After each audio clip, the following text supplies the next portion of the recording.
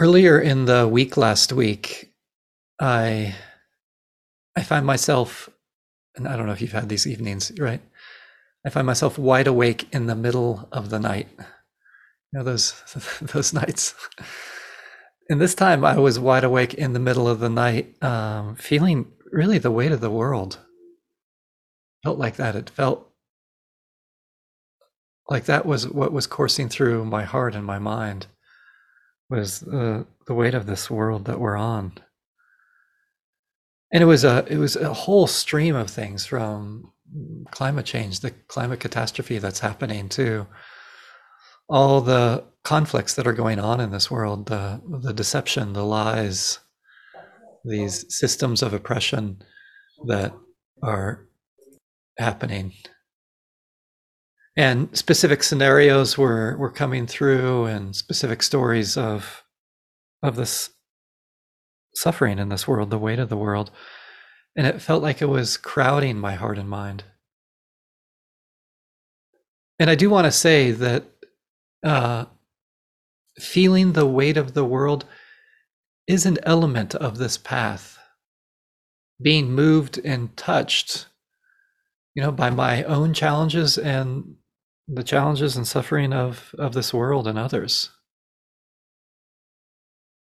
And at the same time, I want to be clear, I want to point out that merely feeling the weight of the world is not necessarily always so skillful.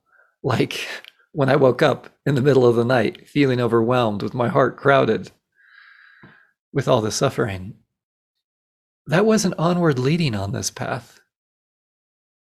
And I want to share with you some reflections on this, because I think clarifying the difference of merely feeling the weight of the world and feeling the weight of the world skillfully is such an important aspect of this path. And getting a feeling sense of how they're different. And maybe you've had late nights like this, like I have, whether it's the worry about the family member, or the conflicts in the world, or a health issue that you're going through, or some stress at work. And there it is. And maybe you've experienced that too. I mean, here I was deeply empathizing with a lot of these scenarios. I was feeling them. And I was overwhelmed. It wasn't helpful. As I said, it wasn't onward leading for myself or others at that point. And, researchers, you've probably heard some of these words, have a term for this. It's this experience of empathic distress, which is seen as often, when they've at least studied it, is that it's really a barrier to action. We're going to see it can also lead to unskillful action. I'm going to get to that a little bit later.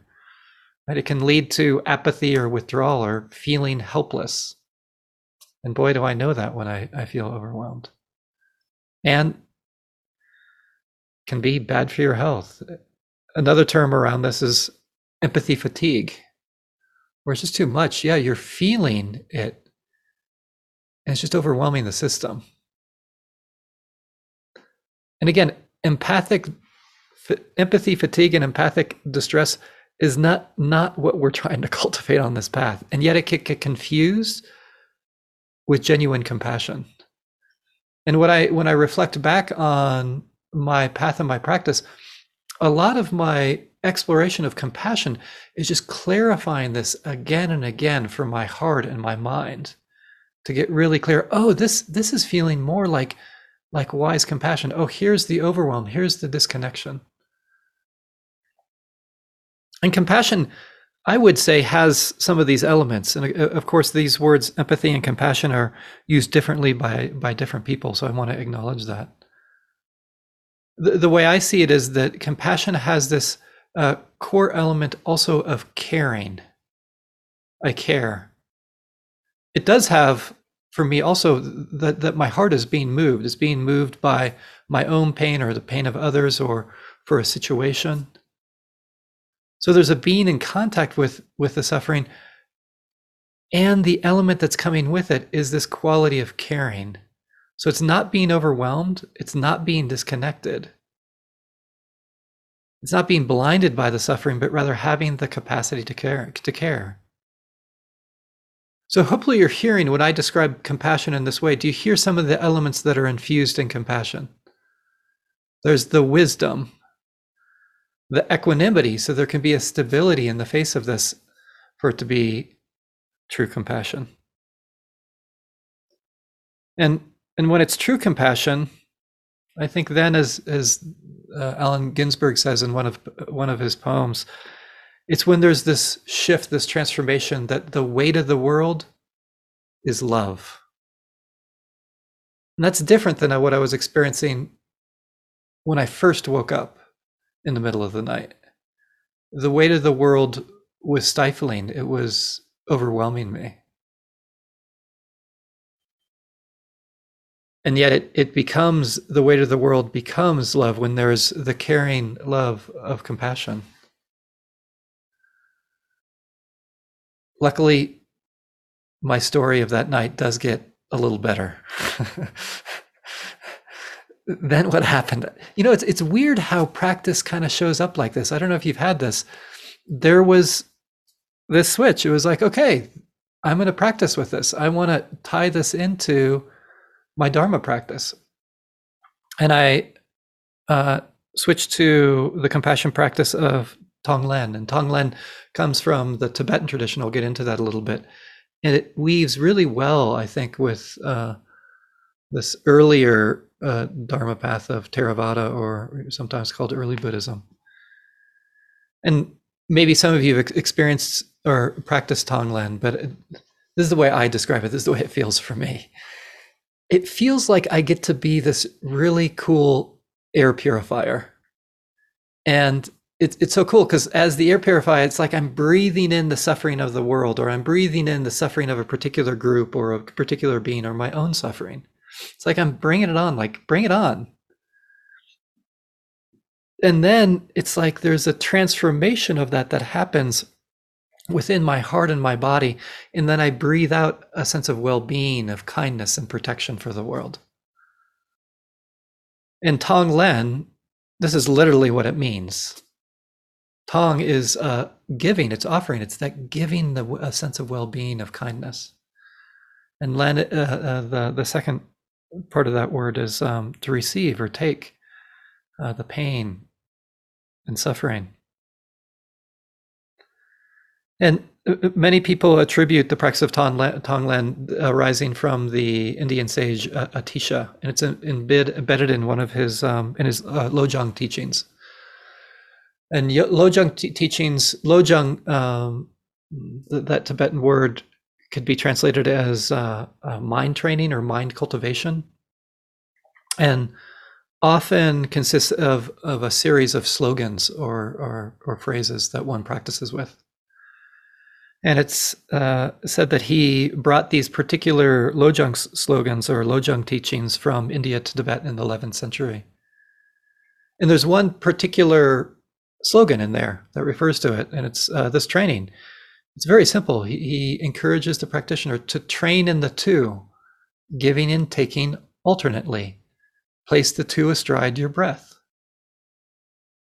So it's really what I just shared, which is it's the giving, right? Train in the two, the giving on the out breath, the well-being, kindness, and protection. So it's placing it astride the breath, and then it's taking in the suffering of the world or of a particular situation.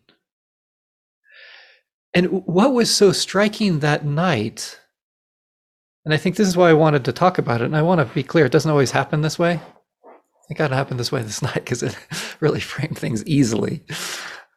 Practice is often messier than this. It actually felt completely different in just a few minutes. It felt radically different than being overwhelmed the way that I was waking up. My heart was actually feeling full in an onward way. I was engaged with that distress that was in my heart rather than being lost or overwhelmed by it. And quite honestly, if I were to be honest with you, it felt really good to be that air purifier.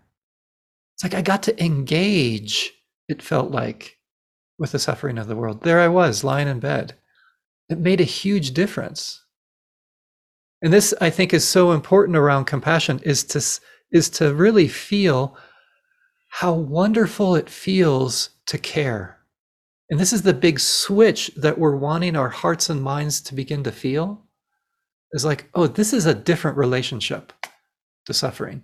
It feels different. And there was deeper elements to it. What started to arise with this practice is kind of, right, a fading away of me at the center of it all. Even me engaging and being compassionate.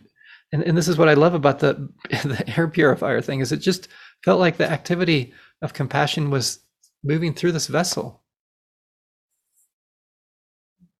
Really so wonderful to breathe in suffering, to take it on, and to offer something different out. So I want to point out the process of this practice and how it's actually really intertwined with the deepest aspects of this path and this practice. Much of this path and practice is transforming how our hearts and minds relate to experience. And this is around relating to suffering. This is what we're doing. Like there's what's called in Theravada Buddhism, or in the suttas, the gradual path, or the gradual training, which is it's a path of letting go of unskillful habitual ways of relating to experience. And it's the same with lojong that you find in Tibetan Buddhism. It's a mind training. It's a mind cultivation or heart cultivation. So how does this happen? I just lost my place. How does this happen with this practice of Tonglen? Really what's going on, and I think a little snippet of this is what happened that night, is it really allows my heart to let go of unskillful habits around the experience of suffering. Right? I'm stepping out of being disconnected or overwhelmed, and rather the heart and mind is beginning to learn how to relate to suffering, the experiences of suffering, in a way that fills the heart with caring. And what I noticed, it can be habitual for my mind to either disconnect when it touches suffering or to be overwhelmed.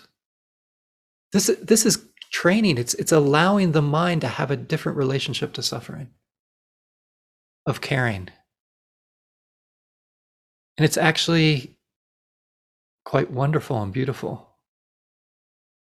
to feel the weight of the world and to love with a sense of caring.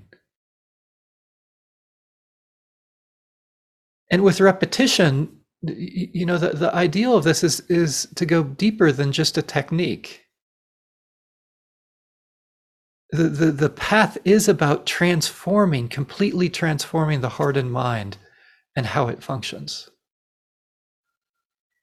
There's another slogan in Atisha's slogan, Lojong teachings, which I think points to this, and I think we could tie it to this. It might be tied to broader practices as well, but one of the slogans is, if this can be done even when you are distracted, then you are trained. And to hear in that simple sentence what he's pointing to, like getting this so deep, this sense of caring when the heart touches suffering, that it just naturally arises. Like you can be distracted. It's just what the heart does. So instead of the heart just disconnecting or being overwhelmed or getting lost in reactivity, it's like, oh, it just cares. It's natural. In other words, we could say through repetition of a practice, this becomes the default of the heart and mind.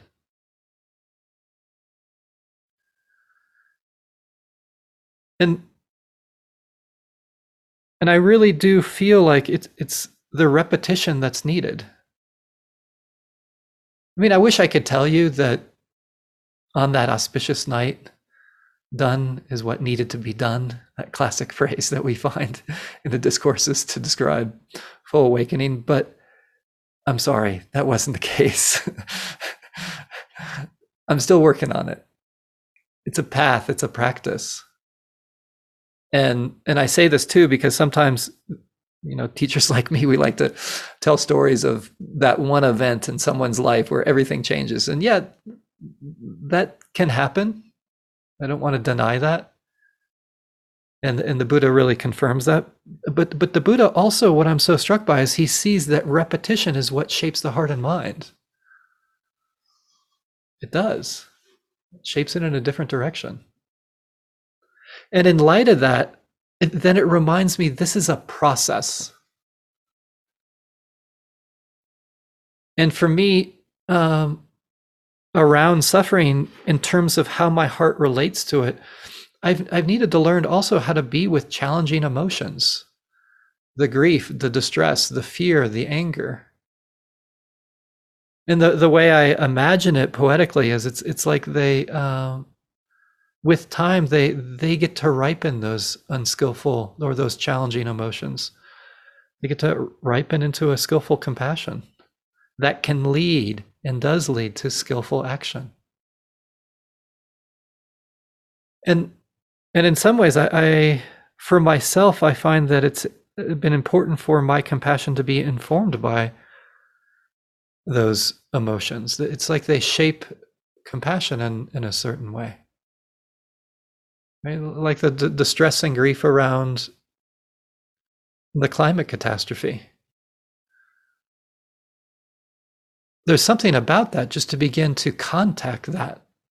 Sometimes that's the first step, because sometimes the disconnection can be so deep, the despair and grief. And it has a particular flavor of grief sometimes for us, which is, you could say a kind of homesickness, but not the homesickness of leaving home, but the sickness of one's home or place being destroyed or altered so violently.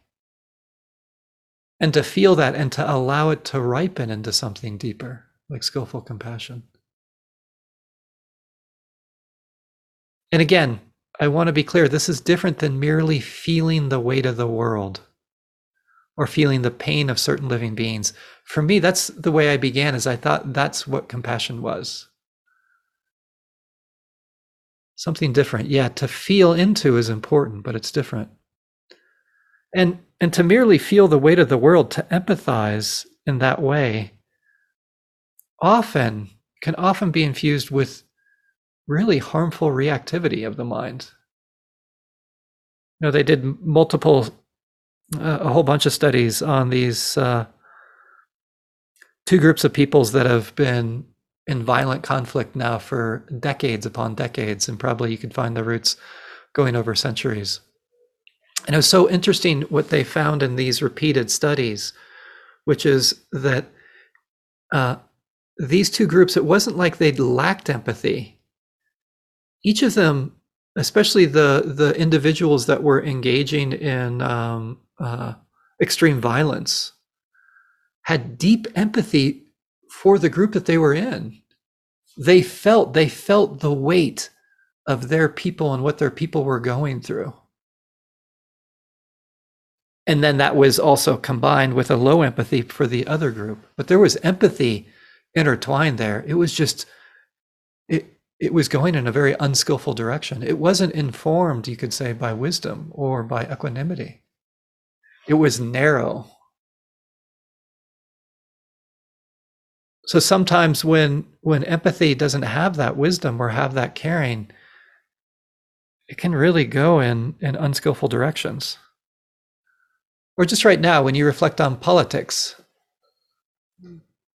either side of the spectrum, have you noticed this is sometimes what's wielded on the political landscape? Can people be stirred in a way? Can voters be stirred in a way where there's empathy, but a kind of empathy that can be out of balance, that then sometimes leads to violence? So it's more than just merely feeling the weight of the world. And this path and practice is about, like, can I start to become aware in me these habitual kind of ways of reactivity that might be clouding my heart? that remains, allows my heart just to remain in merely feeling the weight of the world rather than carrying. And again, in Theravada Buddhism, but also in later Buddhism, there's a curiosity around this subtle forms of this reactivity, especially around, and I mentioned this, around a fixed sense of self, and how there's a particular fixed sense of self that can complicate things, because then I'm at the center in a way that can create this blind reactivity. Either it's around in-group, out-group, like I'm this person in this group, and therefore those people in that group are evil. But it can even be more subtle and even, quote unquote, look like compassion. Like a subtle form, and this can also be valenced in terms of one's conditioning, societal conditioning around gender, is putting the needs of others before one's own needs in a way that leads to harm to ourselves. So such behavior, I want to point out, might look like compassion, but it neglects the aspiration or the vision of this path and practice, which is to practice for the benefit of myself and others. Especially in this earliest literature, the Buddha is really clear that it's not just about practicing for others.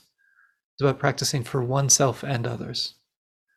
I so appreciate this clarity that we can find in some of this earliest literature.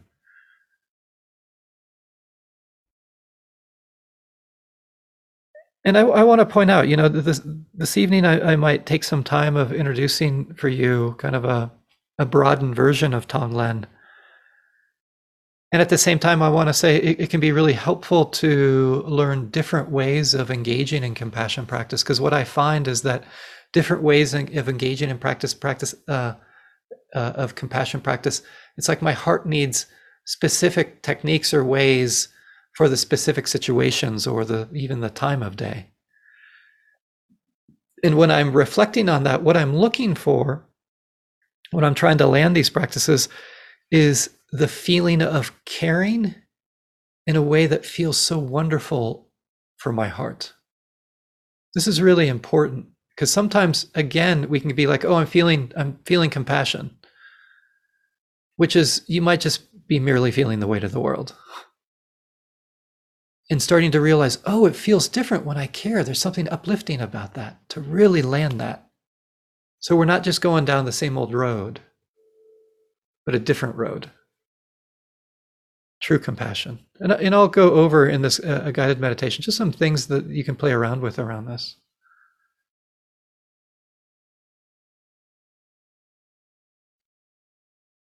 And just as a side note, I'm not proposing that compassion is the only way to respond to suffering. I'm always cautious about saying there's a one way. There's many teachings and techniques and approaches. This is a central way for sure, but sometimes some context needs something different.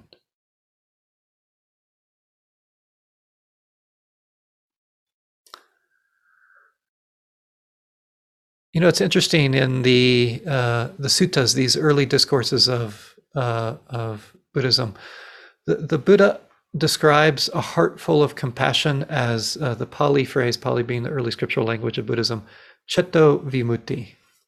And cetto vimutti, chitta is sometimes translated as heart or mind, like heart, and vimutti is liberation. So a heart full of compassion means a liberation of the heart, a liberation of the mind.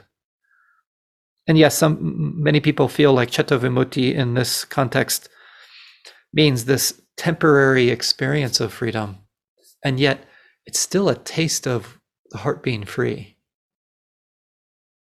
And I want to point out something, because it shows what direction this path and practice is going in, that the kind of freedom that the Buddha is interested in is not the freedom of doing whatever I want to do. That's not the freedom that this path is about, or merely getting what I want. Do you hear how this is radically different? It's the freedom to be in contact with suffering and having the ability to care. That's freedom. Having that ability instead of being disconnected or overwhelmed. And again, especially in Tibetan Buddhism, this quality is really at the heart and in the deepest layers of wisdom that you find there. And I would say it's the same in this earlier tradition of Theravada. And you do see this in Tibetan Buddhism, this phrase bodhicitta, or, relative bodhicitta is in some ways what I'm talking about. But relative bodhicitta, this aspiration to practice for the benefit of all beings, to free all beings, is intertwined with absolute bodhicitta, which is the deepest aspects of wisdom. To find freedom in caring. I think there's something so powerful about this. And I just want to share with you a story that I feel exemplifies this. It's something that happened in 2017 in Portland on the light rail there. There was it was in May in 2017. On the light rail there was a white supremacist who had gotten onto the light rail and began threatening these two teenage girls. Well, one of the girls was black and the other one was in hijab. And three other men actually stood up to this white supremacist and defended these girls and actually saved them from being harmed. And in the midst of this, I think two of them were killed by the white supremacists. One was a 23-year-old man, Taliesin Mirdan Namkine Mechi. And what was so striking is after he had been, I think, stabbed multiple times, he was bleeding, and somebody else that was on the light rail service came to him to help him out.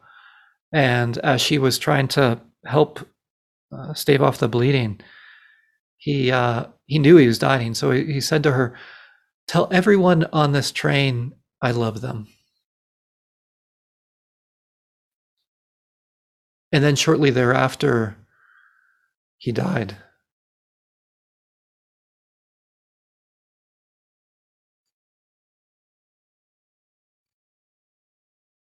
To me, there's something so powerful about that.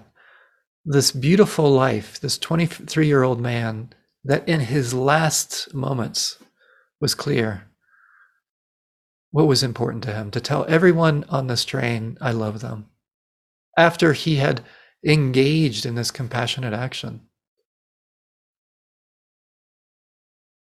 That's a life committed to loving people, to caring for people.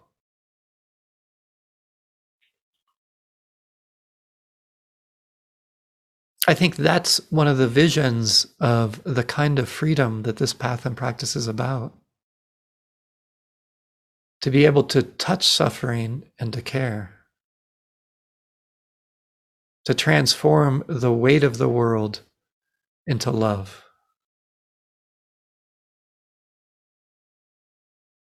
So may all of us discover and embody this taste of freedom. And may we all discover that the weight of the world is love, the caring love of compassion. Thank you. Thank you for your attention.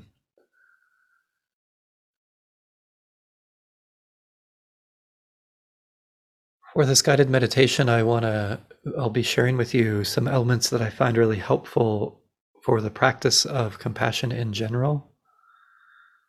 And then to utilize that afterwards, to utilize those as a staging ground for the practice of Tonglen. And then after that, maybe just a basic mindfulness practice. We'll see how it goes here. In light of all that, I invite you to allow your attention to come inward.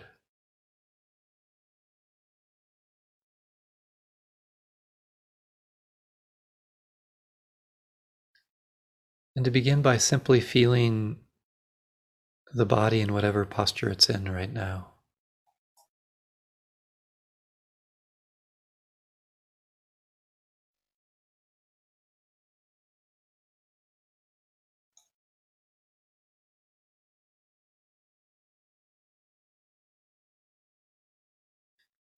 And as you feel the body in whatever posture it's in, I invite you to allow for a quality of relaxation in the body.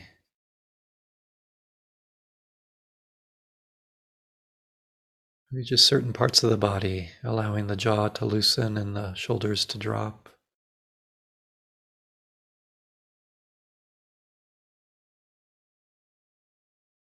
The hands to relax and the pelvic floor to open and settle downward.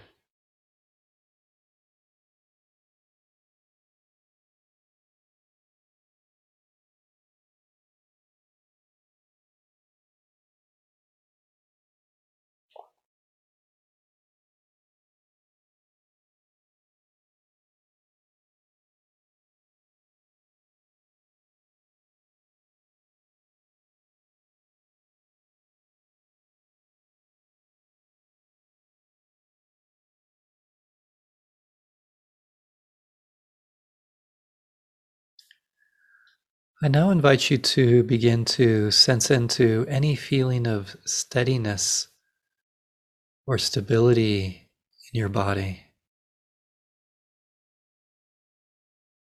The felt sense of being grounded.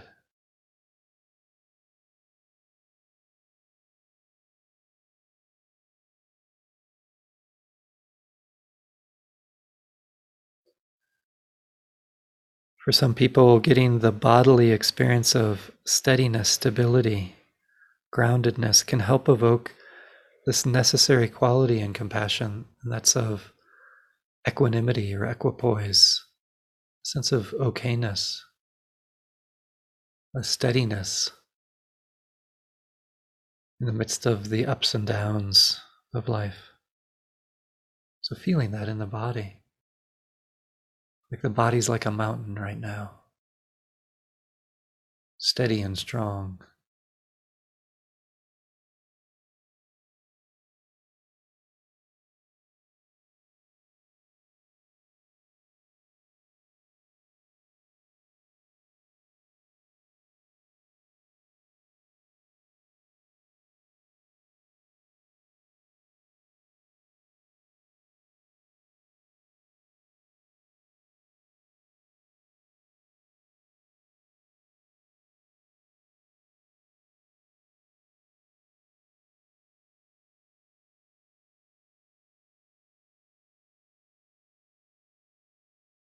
Continuing to feel the body like a mountain, steady and strong.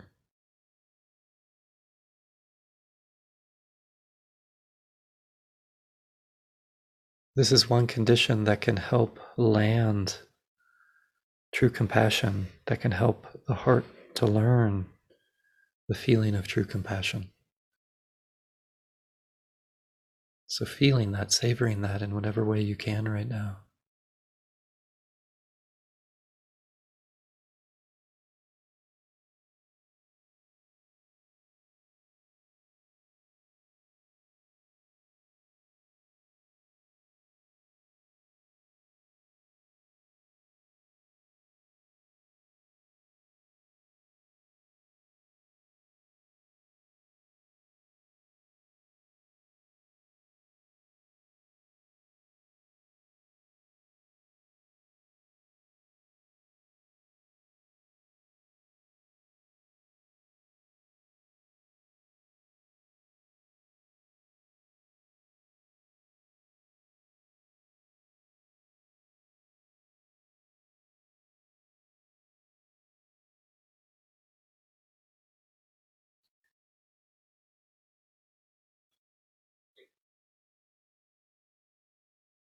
I now invite you to begin to imagine,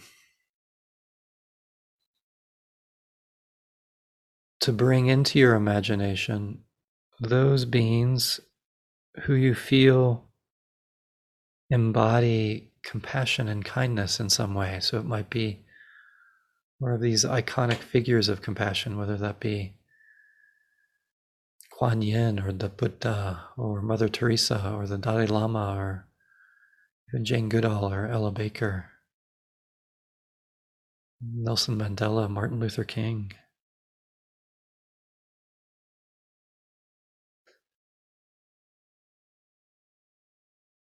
or people you personally know you have a sense of who have shown you compassion or kindness, that when you bring them into your heart, it's like, I can feel their love in this way.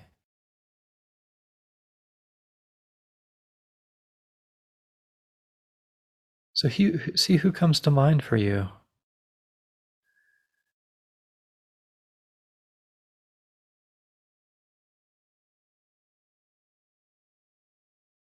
When you get a sense of a few of these beings, or maybe a whole bunch of these beings, to imagine they're either behind you or around you.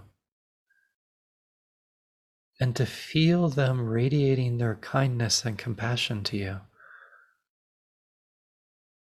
And how good that feels, even if it's really, really subtle.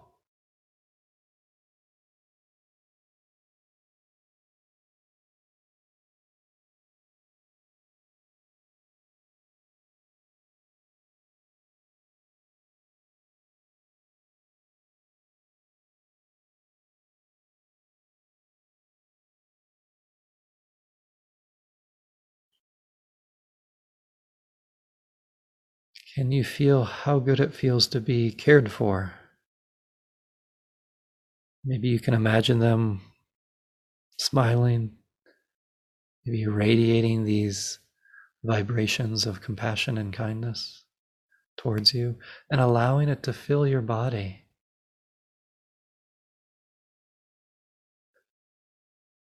So that we're beginning with allowing our bodies to feel the wonderful taste of caring, even if it's really subtle right now.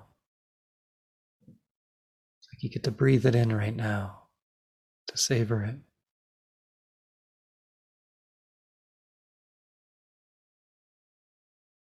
Just lingering with that now.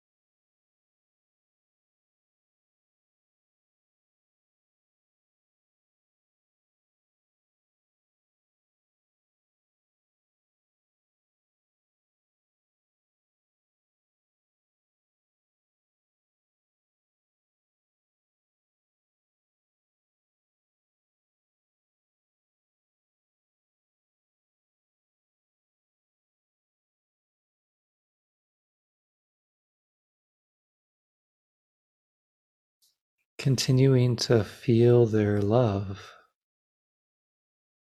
and savoring it.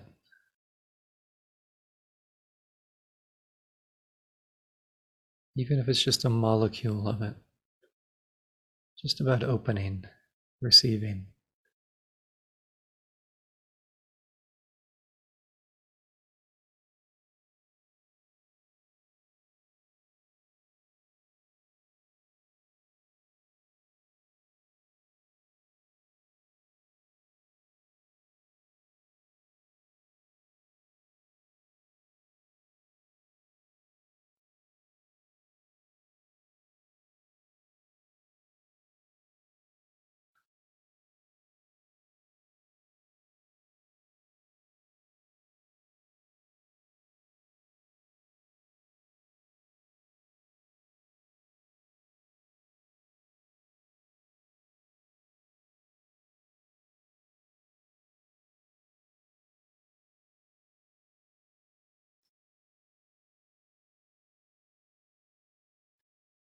This is a second condition that can be helpful for cultivating compassion, namely feeling the love of others, their kindness and compassion, feeling how caring feels good and fills the heart, especially when we're receiving it.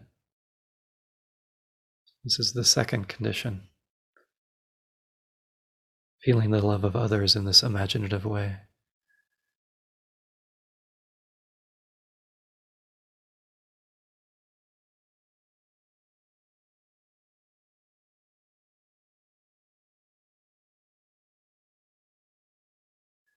And as you kind of allow your heart to remember how good it can feel to care, we'll move into this practice of Tonglen, giving and receiving. And in light of this, I invite you to notice what comes into your heart or mind in terms of difficulty or challenge or suffering. And it could be a global situation, a situation happening in a particular part of the earth. It could be a challenge that you know that's going on in your family or community. It could also be your own challenge, your own stress and suffering that you're experiencing. Noticing what comes.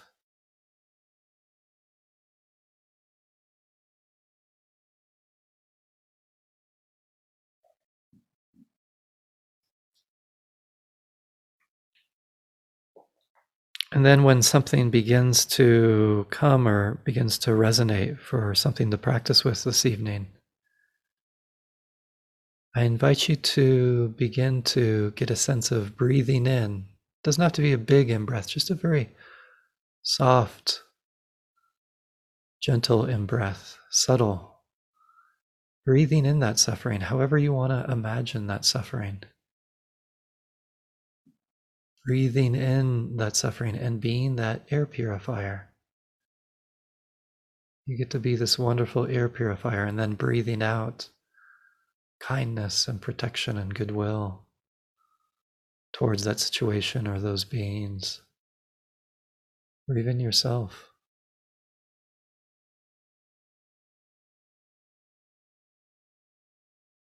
Breathing in softly the suffering, the challenge.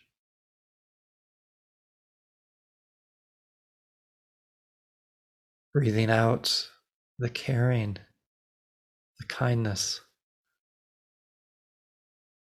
the protection.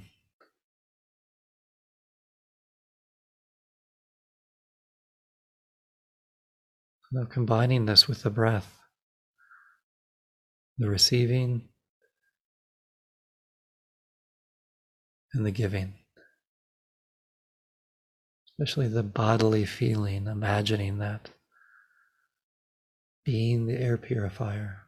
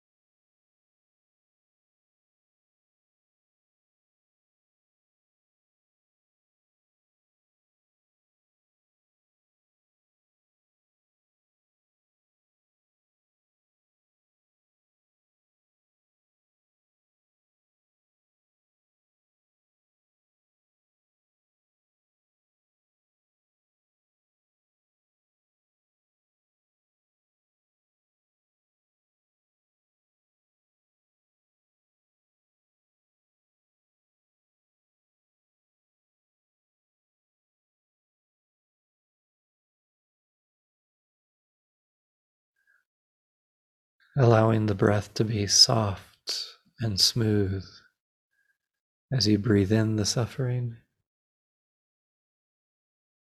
Breathe out the care, the compassion, the kindness.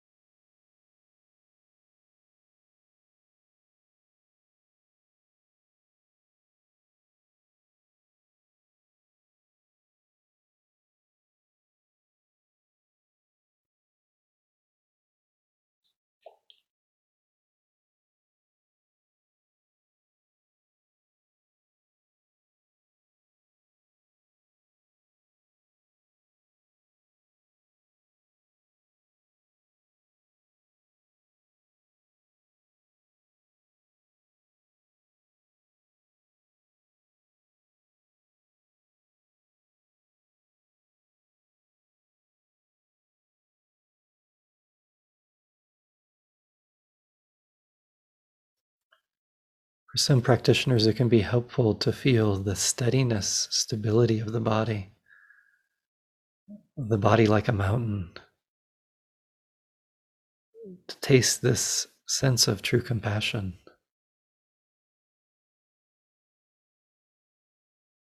Maybe incorporating that and seeing if that's helpful as you continue to be this air purifier in this way.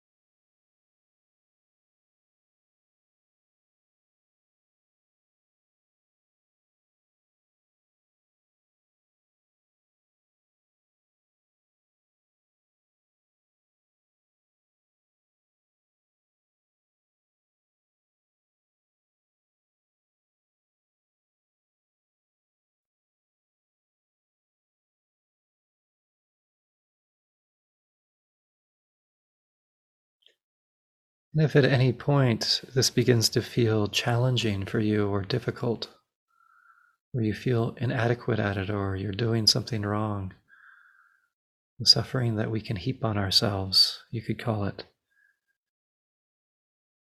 you can make that into a practice. Can you breathe in the challenge itself and to breathe out a sense of compassion for yourself, kindness and care, a softening around it?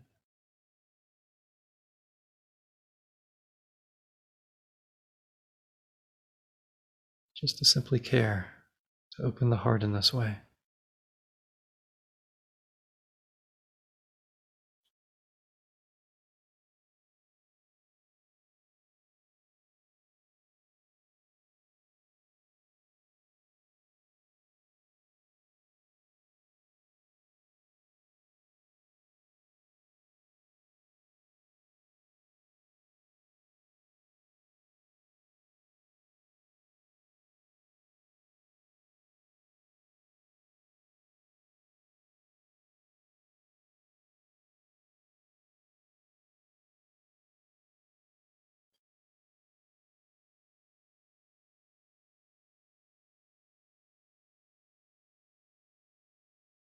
And if there is something that you're individually having a challenge with, it can be interesting to expand that, to take in the suffering of other beings that might be suffering just like you, or taking in the suffering of other situations that might be similar to the one that you just began with.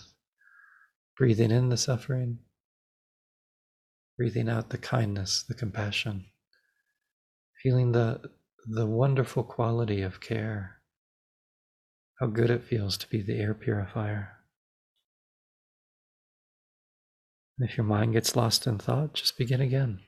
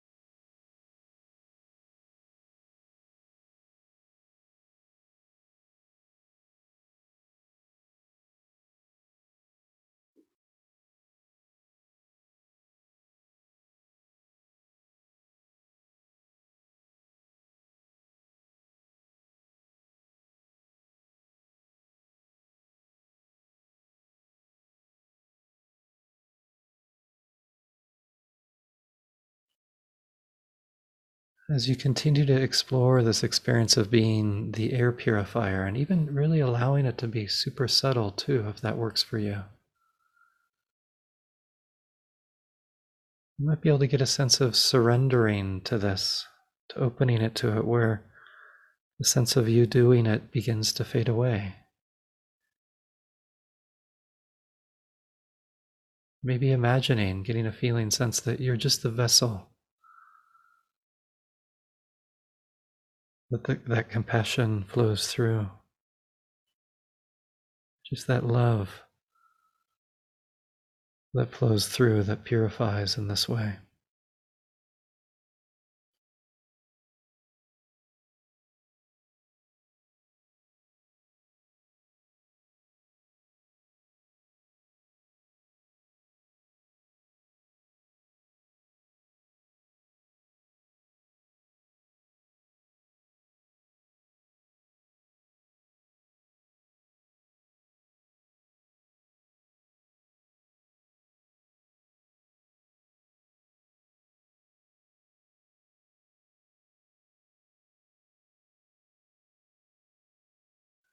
At this point, feel free to continue with this practice of Tonglen or allow it to gently move into a standard mindfulness practice as we continue to practice, probably for the next 5 or 10 minutes in silence together.